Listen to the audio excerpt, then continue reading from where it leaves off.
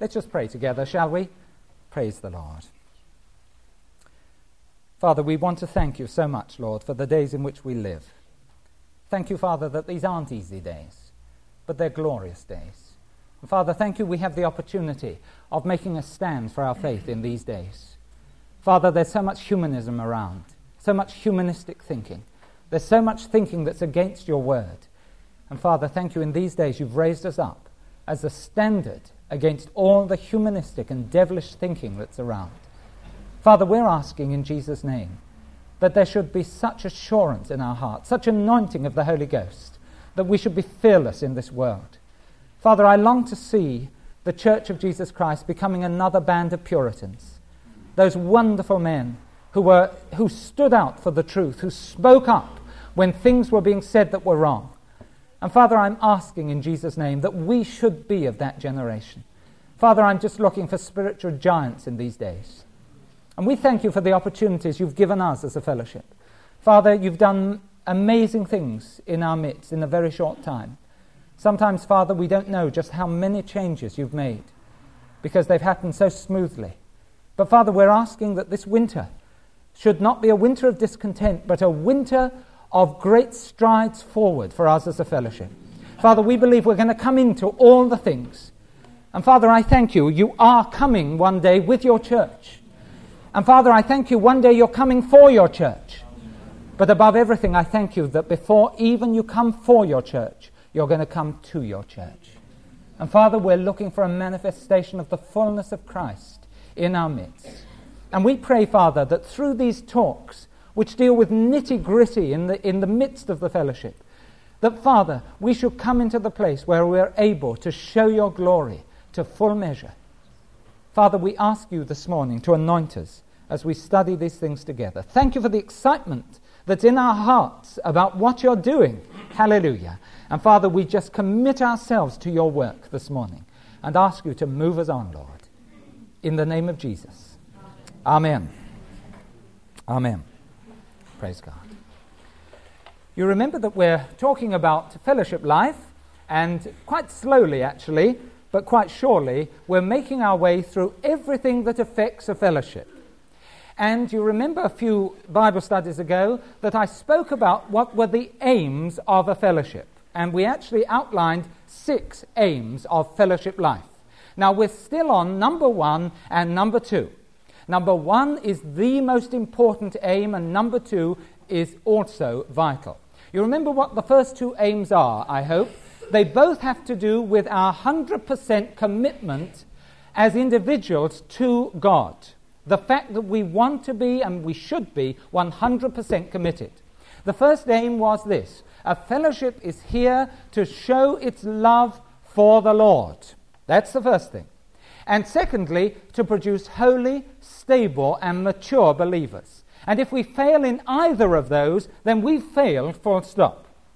And you remember, as we talked about praise and thanksgiving, and about making melody in your hearts, we saw that actually number 1 and number 2 are united. They are combined together. That when you start showing your love for the Lord, you automatically produce stability and maturity and holiness within yourself. And you'll notice when we talked about praise, the more you praise God, the more you love the Lord, obviously, but the more mature you become as well. And so these two are related. And today, we're going to talk about what I call the acid test of our love. And we're going to see exactly the same thing. That when we show our love for the Lord, it also acts to produce holiness and stability and maturity within us. Okay, what is then the acid test of our love? Well, really today we're going to talk about this. How do we know that we actually are loving the Lord? And how can we test how deep our love is for God? That's what we're going to talk about. Now, many people think that the louder you praise, the more you dance, the more you speak spiritual cliches, then the more you love the Lord. But I'm going to say to you today that actually that is not necessarily the case. But there is an acid test which every one of us can apply to our devotion to God. The problem is, when we're talking about love, the word love has lost its meaning. You know that old song, don't you? What is this thing called love? And unfortunately, it's something that we've never stopped to ask ourselves. What is love? You see, the world has made love just into a feeling, into an emotion. That's all, you know. Oh, wow, I'm in love, they say. And what they mean is, you know, they're feeling slightly dizzy every time this gorgeous person comes on the scene. And sometimes they feel so dizzy, they actually feel sick with it. And that's what they mean by love. It's just an emotional thing, you see. And you often hear about, oh, we just met that evening, our eyes met. And we knew, you know, how did you know? Well, my stomach nearly came out of my mouth. And that's what they mean, you know, this is love. And so love is something that is feelings. But the tragedy is that that type of love is very unstable and very uncertain. And very often, people who've met like that, they find 2 years later, they wake up early one morning, they gaze at their partner and say, what am I doing here? You know, fancy my being married to this gook in the bed next to me. And it's gone. And then sometimes they say, I'm sorry, but it's just gone. Whatever there was between us, it's just gone. I'm sorry. And sometimes they decide, well, we'll carry on together anyway. A lot of marriages are intact today, you know, or seem to be intact, but there's no love between the people at all. Or they say, well, it's just a divorce. Or what happens, and this is even worse, someone else comes along and suddenly one of the partners in the marriage is beginning to feel sick again. You know, and suddenly, oh, but the feeling's now there, but not for you, for her or for him. And so you've got this unstable thing that carries on, you see. And sometimes we apply that type of thing to God. And so we make our love for God a sort of feelings thing, you know. And so you get people, we've talked about this before, in the meeting, they're feeling great. They feel love. Oh, wonderful. And there they are dancing, praising God. But the trouble is they wake up in the morning, it's gone. You see, it's absolutely vanished. And suddenly, oh, sorry, God, the feeling's just gone. I can't help it. It's just not there anymore. And they sit in the meetings just waiting for the feeling, whatever it is, to come back.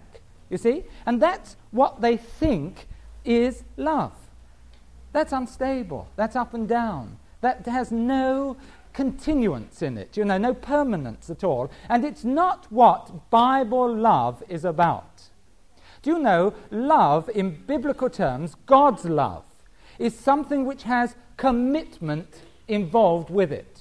Listen, if our Christian love is simply an emotional thing, then the more evenings we have gathered together singing, do Lord, do remember me, or just as I am, and all the rest, you know, the more evenings we have like that, then the better. Get everyone emotionally stirred up. The more meetings you go to, the better it is for you. You know Christians, don't you? Like I know them. They go from this meeting to this meeting to this meeting. Do you know what they're doing? They're trying to keep that feeling going all the time, you know. Oh, I've just been to this meeting, and I've just been to... Oh, wonderful. The trouble is, the moment they stop, it's all gone. And that's really what they're fighting against. Biblical love is not that. Biblical love has commitment behind it. When God so loved the world, it wasn't just a feeling, you know. He committed himself in that love by sending his only beloved Son, who came for the sins of the world. And even though the world rejected his Son and butchered him on the cross, God's love remained firm. Do you think that was a sort of just a feeling? Do you think he enjoyed seeing his Son butchered on the cross? Of course he didn't. But his love was committed love. And it had that sense of commitment. And you know, for 2,000 years the world has rejected Christ. And yet still, it says in 1 Timothy 2, he desires all men to come to a knowledge of the truth. God's love remains fixed. And it's that commitment which is the essence of true love. It's committed love. We don't know very much about this in these days. But that's what true Bible love is all about. And that's why God, when he talks of love, is talking in terms of a covenant. I'm so thrilled that's what love means. Otherwise, you know, we would be very unstable as Christians. Every morning when we got up, we wouldn't know whether God still had those feelings towards us. And so we'd come to God and we'd say, dear God, can I tell you about my problems? And it could be one morning he'd say, forget it. I don't know where it's gone, but the feeling's gone. I thought you were great yesterday, but for some reason, it's just gone. It's not like that. See what love the Father has lavished upon us. I was in Chad just a week or so ago, and I told them every time I read that verse in 1 John 3, I think of cream teas in Dorchester. Always do, you know. See what love the Father's lavished on us. My wife comes along, she takes a little scone, puts a little bit of jam on and a little bit of cream. And I have a weakness for cream. So I take a little scone, a little dab of jam goes on the top, and oodles of cream poured over it. See what love the Father's lavished upon us, you see. His love is a commitment love. In the Old Testament, that type of love is referred to by a little phrase called loving kindness. Have you ever read that? And whenever you see the word loving kindness or chesed in the Hebrew, chesed always means a committed love. God is never going to ever stop loving you. And David actually writes in Psalm 63, he says, "Thy loving kindness is better than life itself to me. To know you always love me is the most wonderful thing of all." That is committed love. It's entering into a covenant. Do you see? Incidentally, that's what the marriage ceremony is about, isn't it?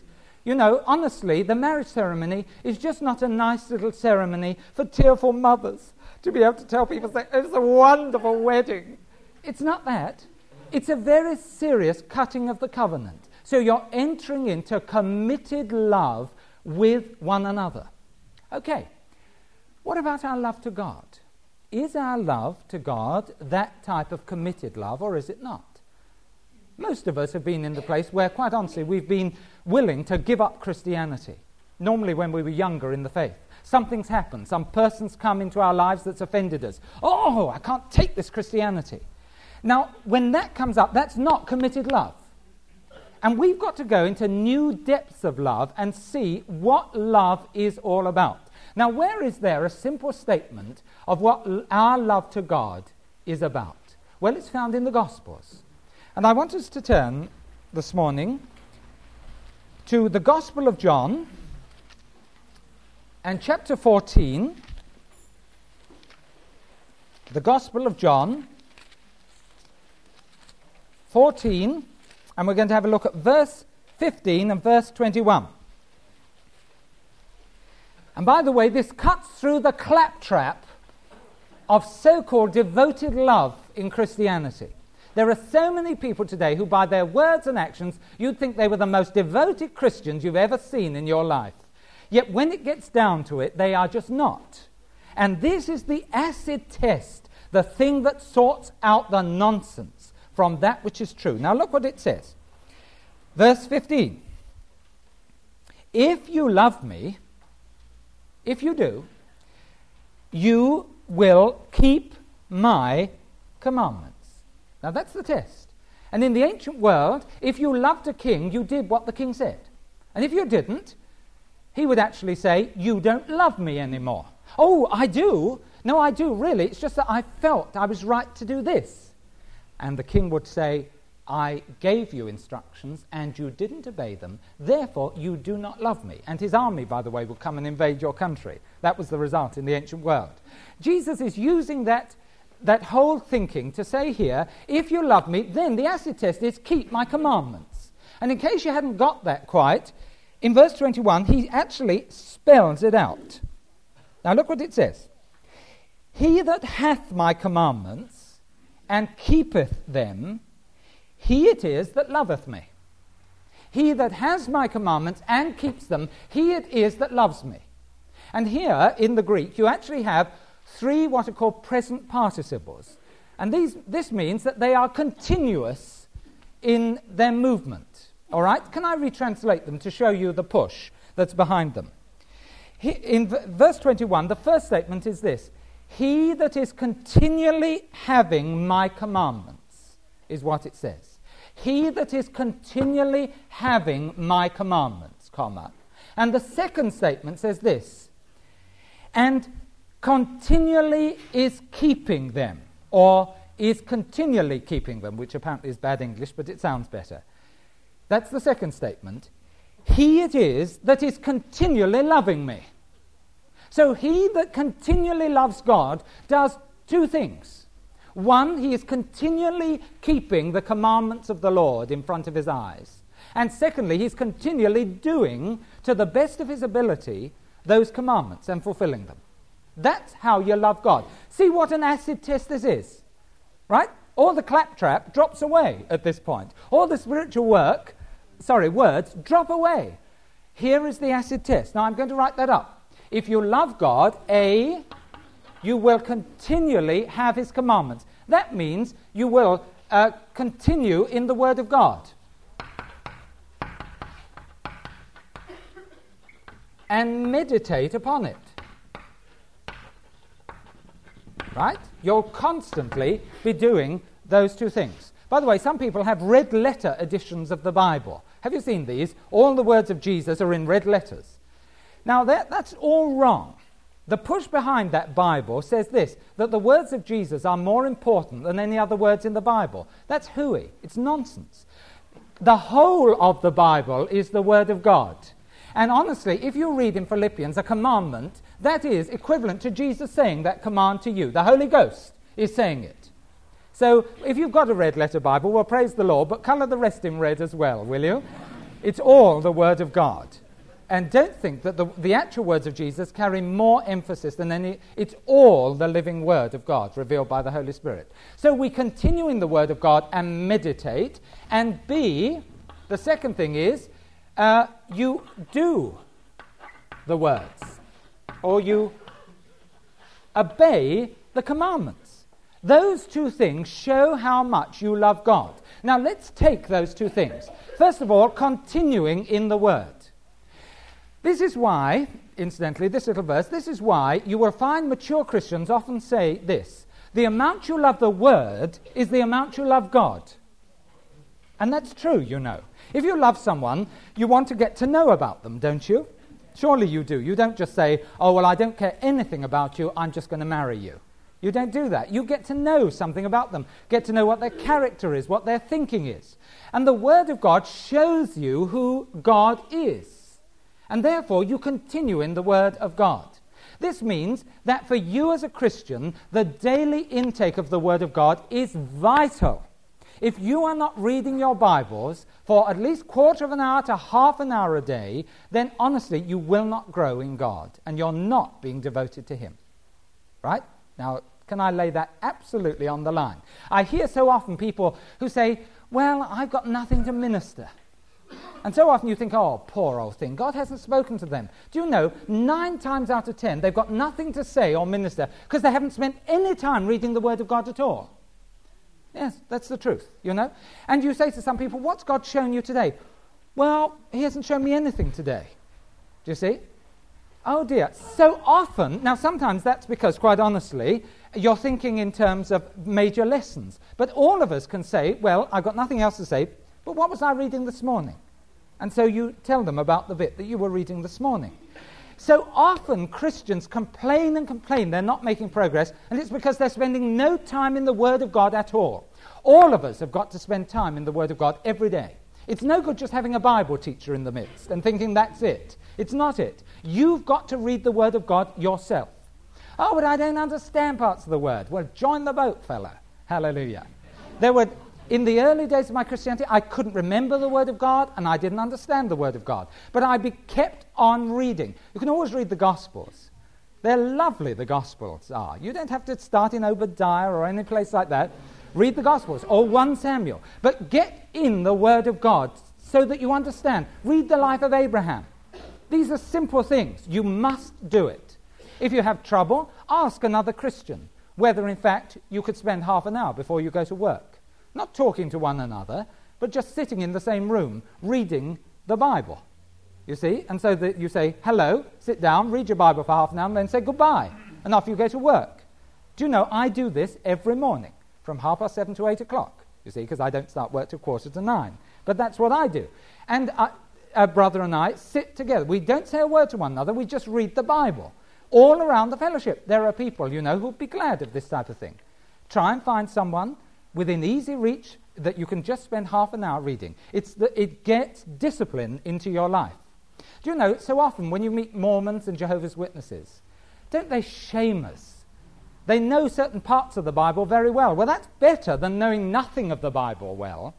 And the Jews, we're always talking about how darkness is upon the Jews. Do you know, their knowledge of the Bible is fantastic. I remember hearing the testimony of Arnold Fruchtenbaum. He's an American, in case you didn't guess, you see. And his father was a Jewish rabbi. And you know, he said that from the word go, his father, as a little child, was trained in the Word of God. By the age of 13, he knew the first 5 books of the Bible off by heart. By the age of 18, he knew all the Old Testament off by heart. And you know, at the age of 21, he had to pass an examination.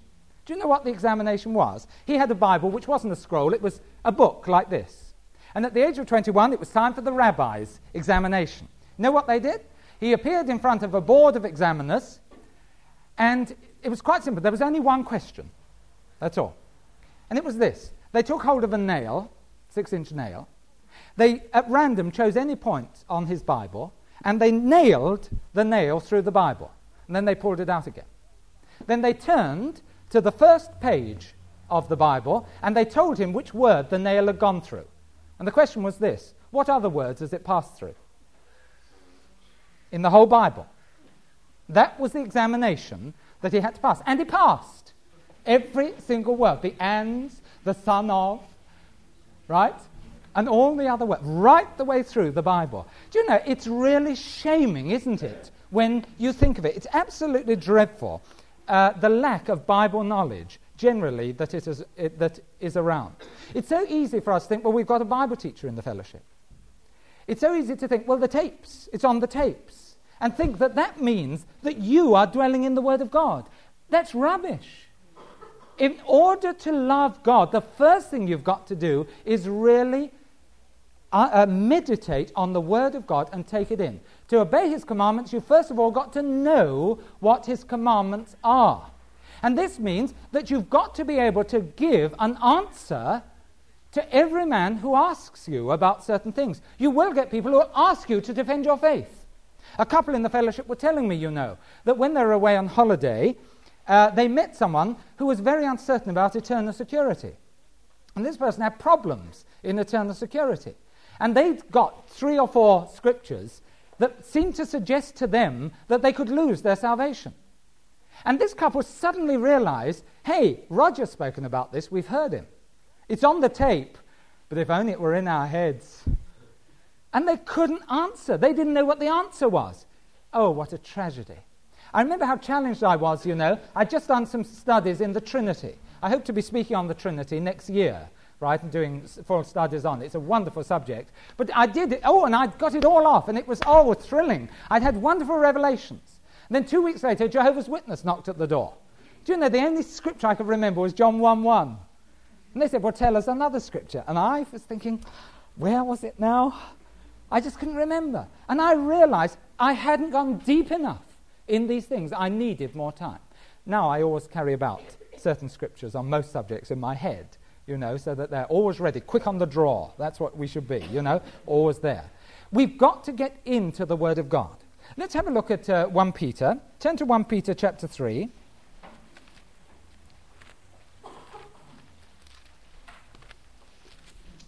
One Peter chapter 3 and verse 15.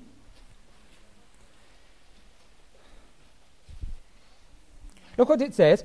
But sanctify the Lord God in your hearts, and be ready always to give an answer to every man that asketh you a reason of the hope that is within you, with meekness and fear. Be ready to give a defense of your faith. It's no good just knowing it's on a tape. That's very convenient for me, because I can say, well, I've covered it on the tape. But the people want you to be able to tell them something about it, right? Let's take disarmament, which I understand came up on Tuesday, right? It's no good you're knowing that I've covered it somewhere. That's no good. It's no good even knowing that it's on the Millennial 2 tape. Right, for those of you who don't know, it's on Millennium 2. You've got to understand the reasoning behind it. We're filled with the devil's philosophy on all this. Now, we've got to say, what's God's idea on all of these things? Do you see? We must be ready to give a defense. Now, as we get into the Word of God and read it and take it in and understand it, so we begin to grow. That's why it's essential to have Bible teaching in the fellowship. It's essential. It's one of the key things. You remember the two things that God gave me when the fellowship started. We've got to praise God without holding back, and we've got to uplift the Word of God. Those two things. If those things are right, then the whole fellowship will function. The moment a group of believers don't want to hear the Word of God is the day they're on the way out, folks. You see? And you get out of them because they're going nowhere and fast. Do you see? We've got to make sure the Word of God is high and lifted up. By the way, turn back in 1 Peter 2.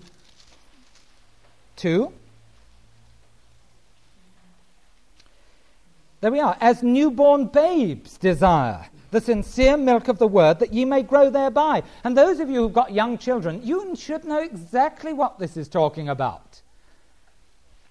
Do you? Those of you with rings round your eyes, do you know what it's like?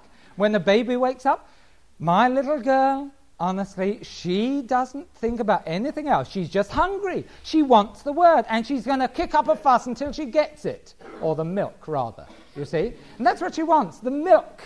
And that's it. And we have to be disturbed, right? Roz plods out. Well, yes, I do actually, quite often go in and we have a time of fellowship. I lie on the floor and we have a time of fellowship. Our little girl's sleeping right through now, so we're beginning to lose it. But do you see the urgency? Do you see the push behind this verse? You see? Desire the milk of the word like that. Now, do you? If you do not, then you see this is a test of your love. I'm telling you how you can judge your love for the Lord in real terms. Forget the claptrap. Forget the facade that you put on in front of everyone else. That shows how much you really love the Lord. That verse that I found in 1 Timothy 2:19, I think it is, which says, "The Lord knoweth those that are his." Have you read that verse? Have you ever read the second part of that verse? "Let him that nameth the name of Christ depart from iniquity." If you name the name of Christ, then stop sinning. Full stop. Wow. Now that's the acid test, isn't it, when it gets down? How shall a young man cleanse his way? Remember that's what it says in Psalm 119 and verse 9. How shall a young man cleanse his way? By taking heed thereunto according to thy word. Okay. That's Old Testament, you see. Okay, these are things. So we must meditate in the word of God. Let's go on to B. You've got to put into operation the word of God. So let's take that verse in Timothy. You now know it's there. Let those who name the name of Christ depart from iniquity. Now the next stage is, okay, if that's what you want, God, I will do it. And off you go. Right? Trying your best. You're going to fall, repent, keep moving on as far as that thing is concerned. Look at your lives, see whether they match up to the word of God that you're taking in, and correct them if they do not. Let's turn to the New Testament equivalent, shall we, of Psalm 119, verse 9, which is found in the book of James. James, which is before the book of Peter, of course. James 1 and verse 22.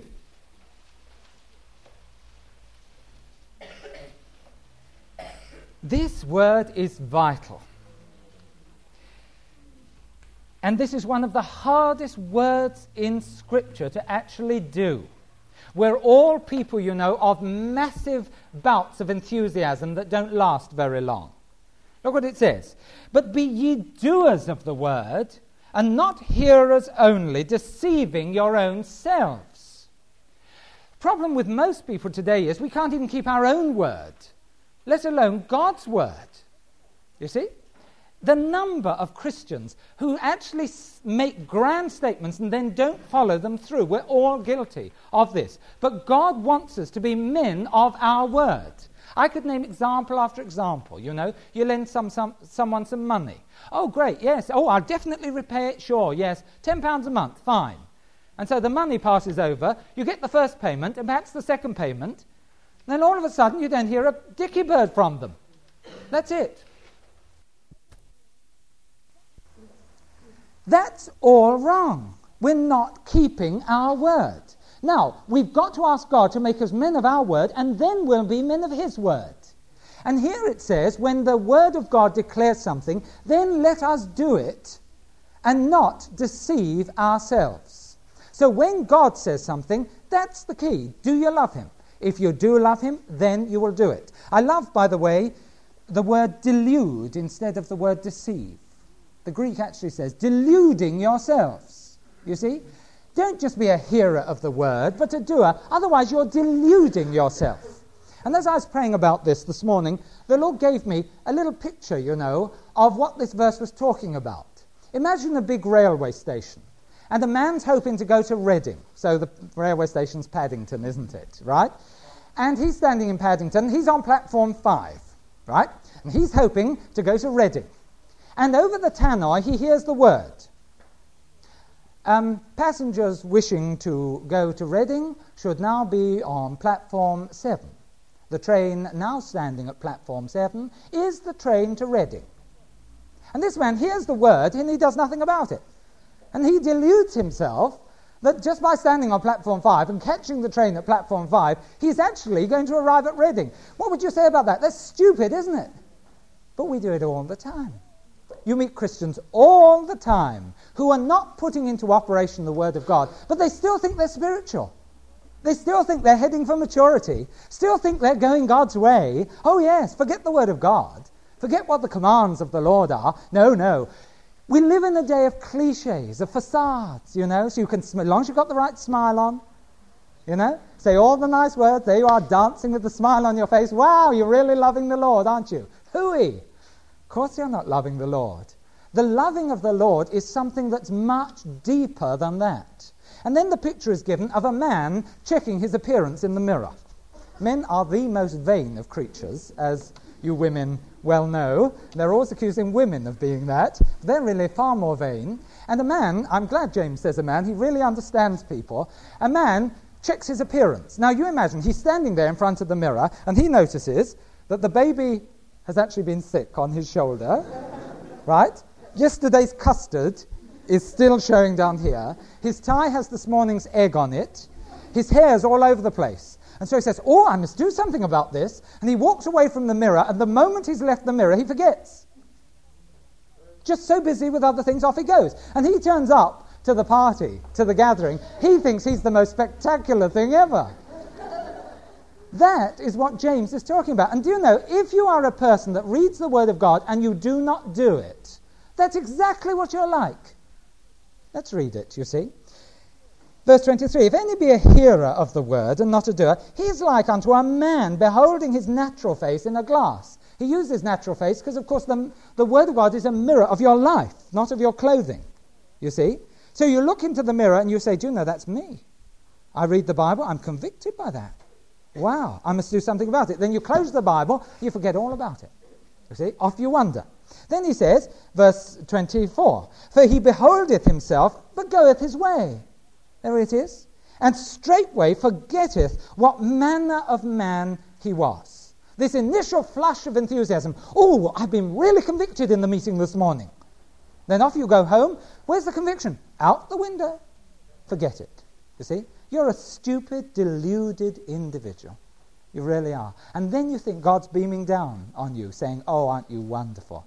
That's delusion of the biggest order, you see. But look at the alternative, verse 25. And I love this because in verse 25, the word look is take a good, long, hard look. But whosoever takes a long, careful study into the perfect law of liberty. Isn't that amazing? The law, what's the law about? The law tells you where you're wrong and how to put it right. Why is it called the law of liberty? Because if you look into the law and ask the Holy Spirit to help you put it right, you'll be free. Wonderful. Of whatever has bound you, whatever's wrong, your temper, whatever it is, you will be free. It's the law of liberty, not the law of bondage. You come free. The law would be bondage to us, except that the Holy Spirit is here to fulfill the law in us. And the moment you say yea to the law of God, Lord, your law is right, it's true altogether, then the Holy Spirit says, I can work in that heart. The deluded person is the one who says, oh yes, and then forgets all about it. And look what it says. He looks into the perfect law of liberty and continues therein, he being not a forgetful hearer, but a doer of the work, this man shall be blessed in his doings. Whatever he puts his hand to, he's going to be blessed. Because he looks into the word and he stays in the word, and that word constantly corrects him. He's not interested in other people's lives. He's interested in his own lives. God will bless. This is what Jesus meant when he said, seek ye first the kingdom of God. Seek God's authority in everything, and all these things will be added unto you. There will be blessings, wonderful blessings on every hand for you if you do this. But the key word here is continues therein. Oh dear, oh dear. The charismatic movement is not very good at continuing, you know. It's true. When I talk about prayer meetings, right, as I did in the first fellowship talk, and I said it's essential we all go to prayer meetings. You should be going to at least one prayer meeting. If you can't, then form one. Fine. All the attendance at the prayer meetings went up. Super. Great stuff. They're full. Then gradually dribbled down. And it was the same remnant who was there before that was at the prayer meetings. What's that? That's a man who sees himself in the mirror, but he drops off. And these dropouts, you know, they're deluding themselves. You find this in all Christian circles. Someone at another place may give a talk on giving. Suddenly the giving rises. Wow, fantastic. Those who were giving before still keep giving. But then there's a whole bunch, you know, who don't give a penny to the work of the Lord. Not really. They'll receive from the Lord. They're always ready for the handouts, you know, general fund and all the rest. They don't give anything. Then the man comes on, talks about giving. Suddenly, woo, up it goes. But don't worry, in case you're worried about that, it soon drops off again. They don't continue in the Word of God. All of us are guilty of this, you know. Or we think, the Lord's really convicted me. I'm not using my free time correctly. I should be helping people. So all of a sudden you help everybody. Within a week, gradually down it drops again. This is part of us. Now, that's not loving the Lord. Loving the Lord is when you hear a word and continue in that word. How many words do we get in Revelations do we get shared in our meetings? Yeah? And yet sometimes, directly after the meeting, you can see something going on that directly contradicts the revelation that's been given. And you think to yourself, this is crazy. I sometimes think, at some of the places I go to, I poured myself out for an hour and a half tonight, and as soon as I've finished, such and such happened. Wow, what have I been doing wasting my time? You see? We've got to be those who are not filled with the first flush of enthusiasm. We have to continue in the work and in the Word of God. This is absolutely essential. And we must check our lives very carefully. This is the acid test of our love. It says, I'll read verse 25 again. Whoso looketh into the perfect law of liberty, and continueth therein, he being not a forgetful hearer, but a doer of the work, this man shall be blessed in his deeds. And I love verse 26. If any man among you seem to be religious. Do you see that phrase? He seems to be religious. Oh, looks fantastic. And bridles not his own tongue. That doesn't mean to say you mustn't speak a lot, but here's a man, and you know from hearing his words that his life is not sorted out. Then that man's religion, it's just vanity. Seems to be okay, but when you look at the nitty-gritty, it's just not there, you see. Let's have a look at the Old Testament to give a perfect example. Let's have a look at Operation Agag, right? Or Operation Claptrap, as I call it sometimes. Go to 1 Samuel. 1 Samuel.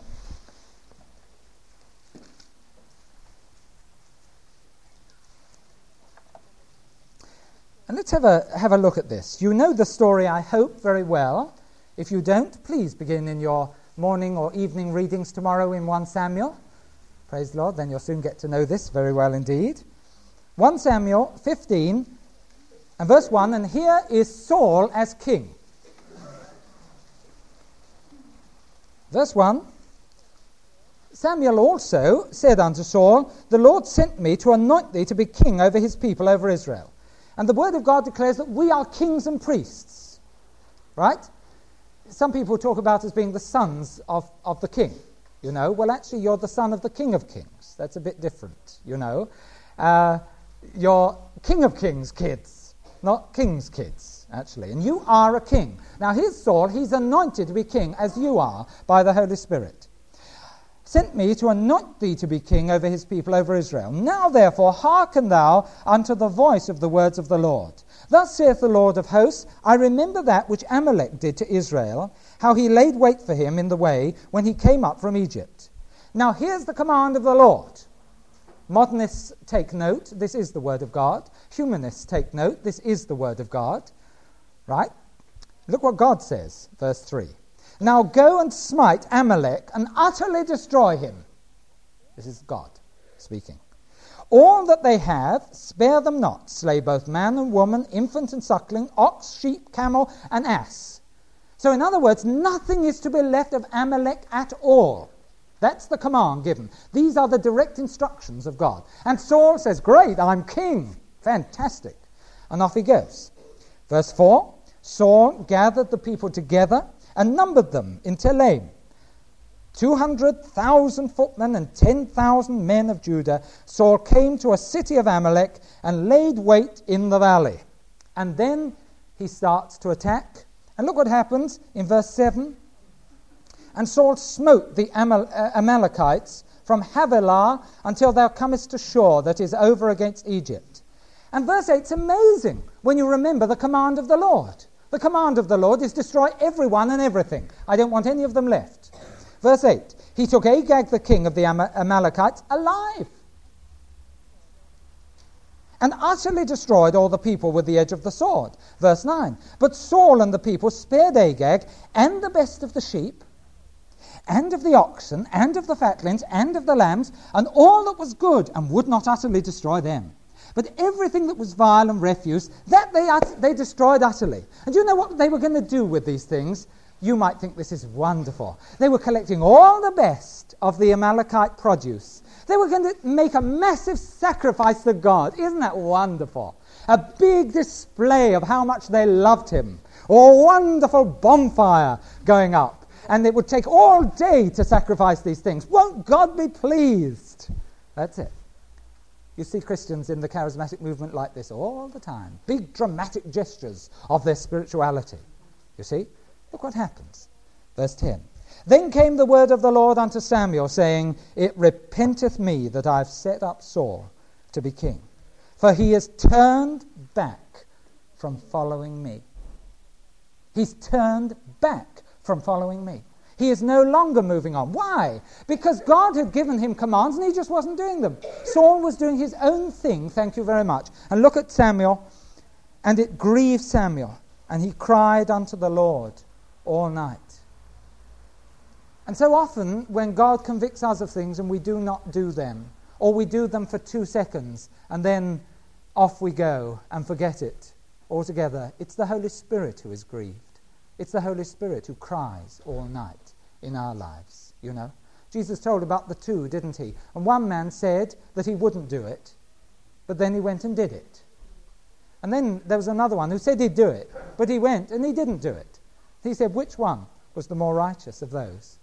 Well, I prefer people who say at first, well, I'm not sure about this, but then they go and do it, you know. And Saul wanted a dramatic gesture of dedication, but there was no dedication in his heart. He knew what the word of God was, and he was not going to do it, not at all.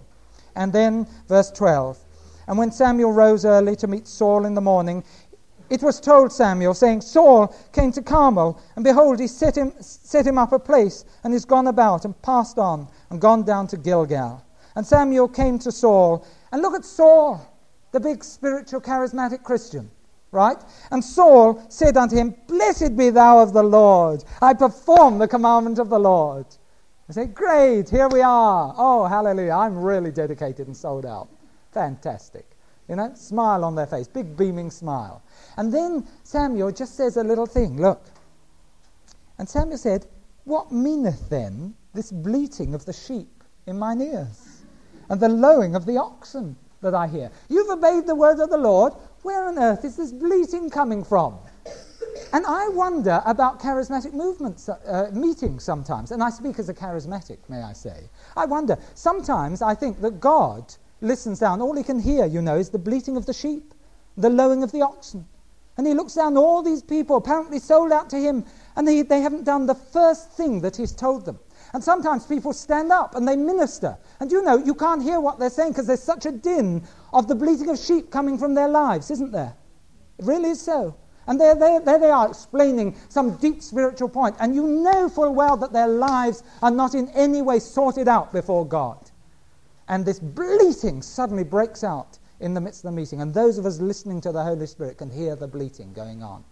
Beloved, God says this: the acid test of love is those who continually keep his word, and therefore who continually have his word always before their eyes.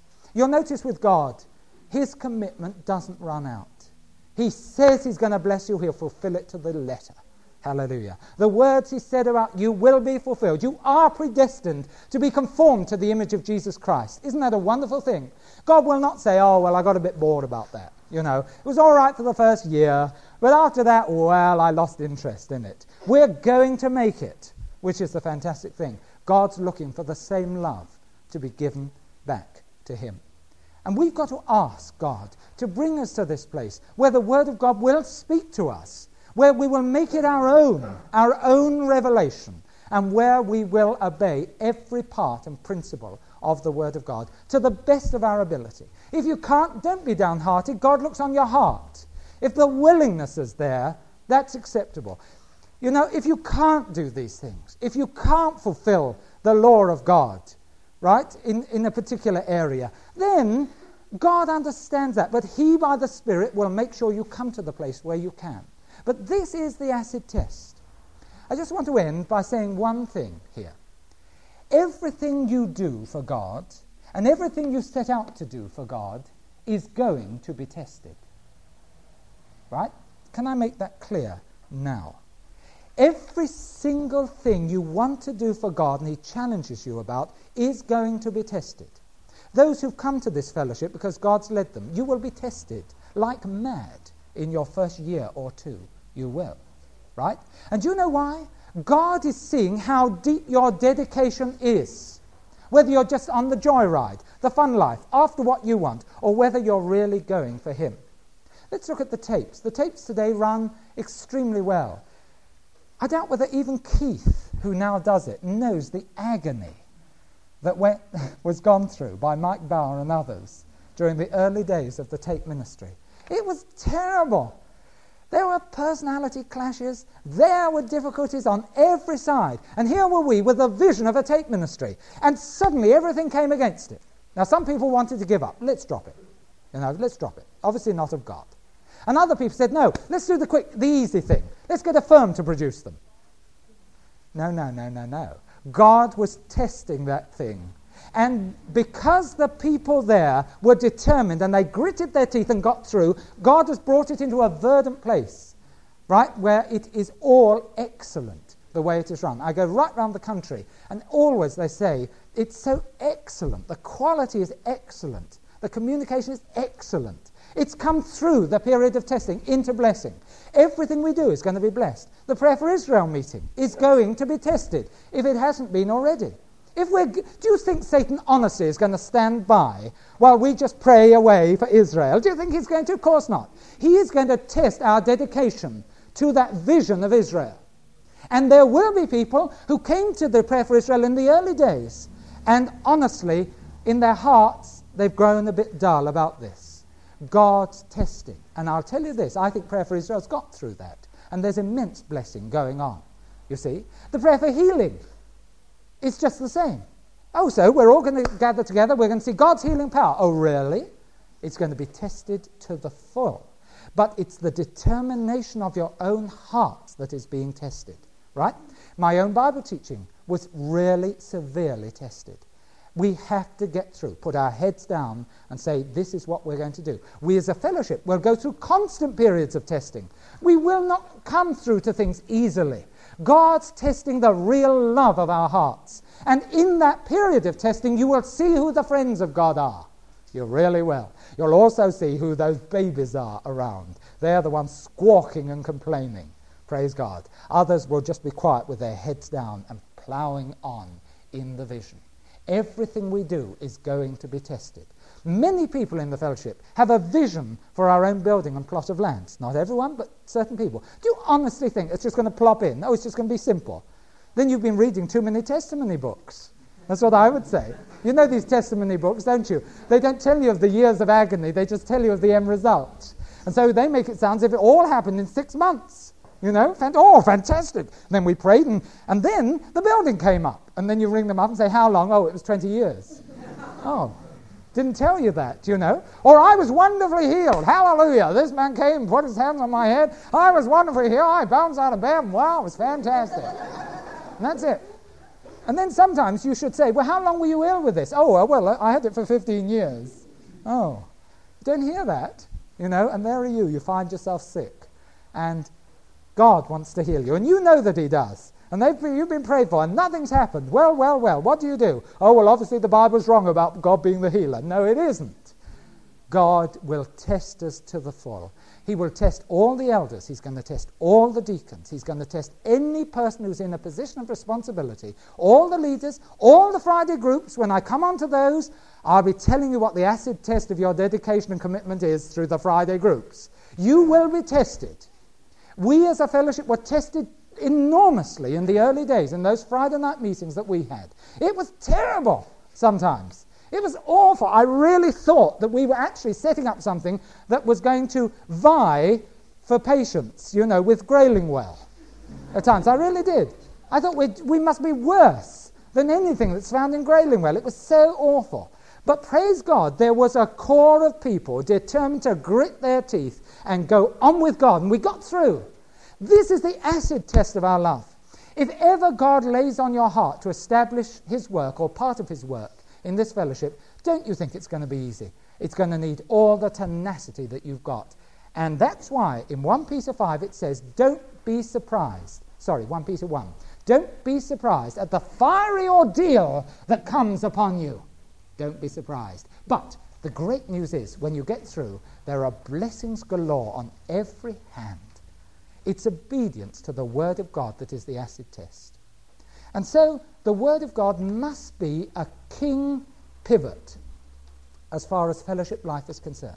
You as an individual and we as a fellowship have got to have the Word of God held high. This is why in our fellowship we have to correct the gap that we have as far as new Christians are concerned. It is essential that new Christians who get saved and who come into the fellowship are given a course of basic discipleship. And we this winter, we always make strides in the winter as a fellowship. We this winter must look to how God is leading in this area, so that these people learn what it is to get into the Word of God and, of course, into prayer. And so, therefore, our prayers have got to be concentrated on this aspect for this winter. How are we going to tighten up so that people know that they are being discipled in the midst, right? This is why every group leader here should be seeking the Lord, and every person who's a member of our fellowship should be seeking God as to what the next move for the fellowship really is. Whatever it is, it's going to be an extension of our love for Jesus Christ. Here's the acid test. Those who continually love me, continually have my word before their eyes, and continually do it. How many, I wonder, in the midst today are hearers of the word? You could listen for hours to Revelations, but you don't do any of it. And how many actually are doers of the word? Allow the Holy Spirit to really speak to us today. The Holy Spirit is gentle, loving, forgiving. We have to confess those things that we've given up, those things that we started off so well, but now we look back and we think, well, I lost that, didn't I? God's not going to condemn you. He's going to fill you with his Holy Spirit to give you renewed, permanent energy to move on in that revelation. Next time, I'll be speaking about body ministry, and we'll be understanding what body ministry is and how meetings should never become stereotyped. Praise the name of the Lord. God bless you all. Amen.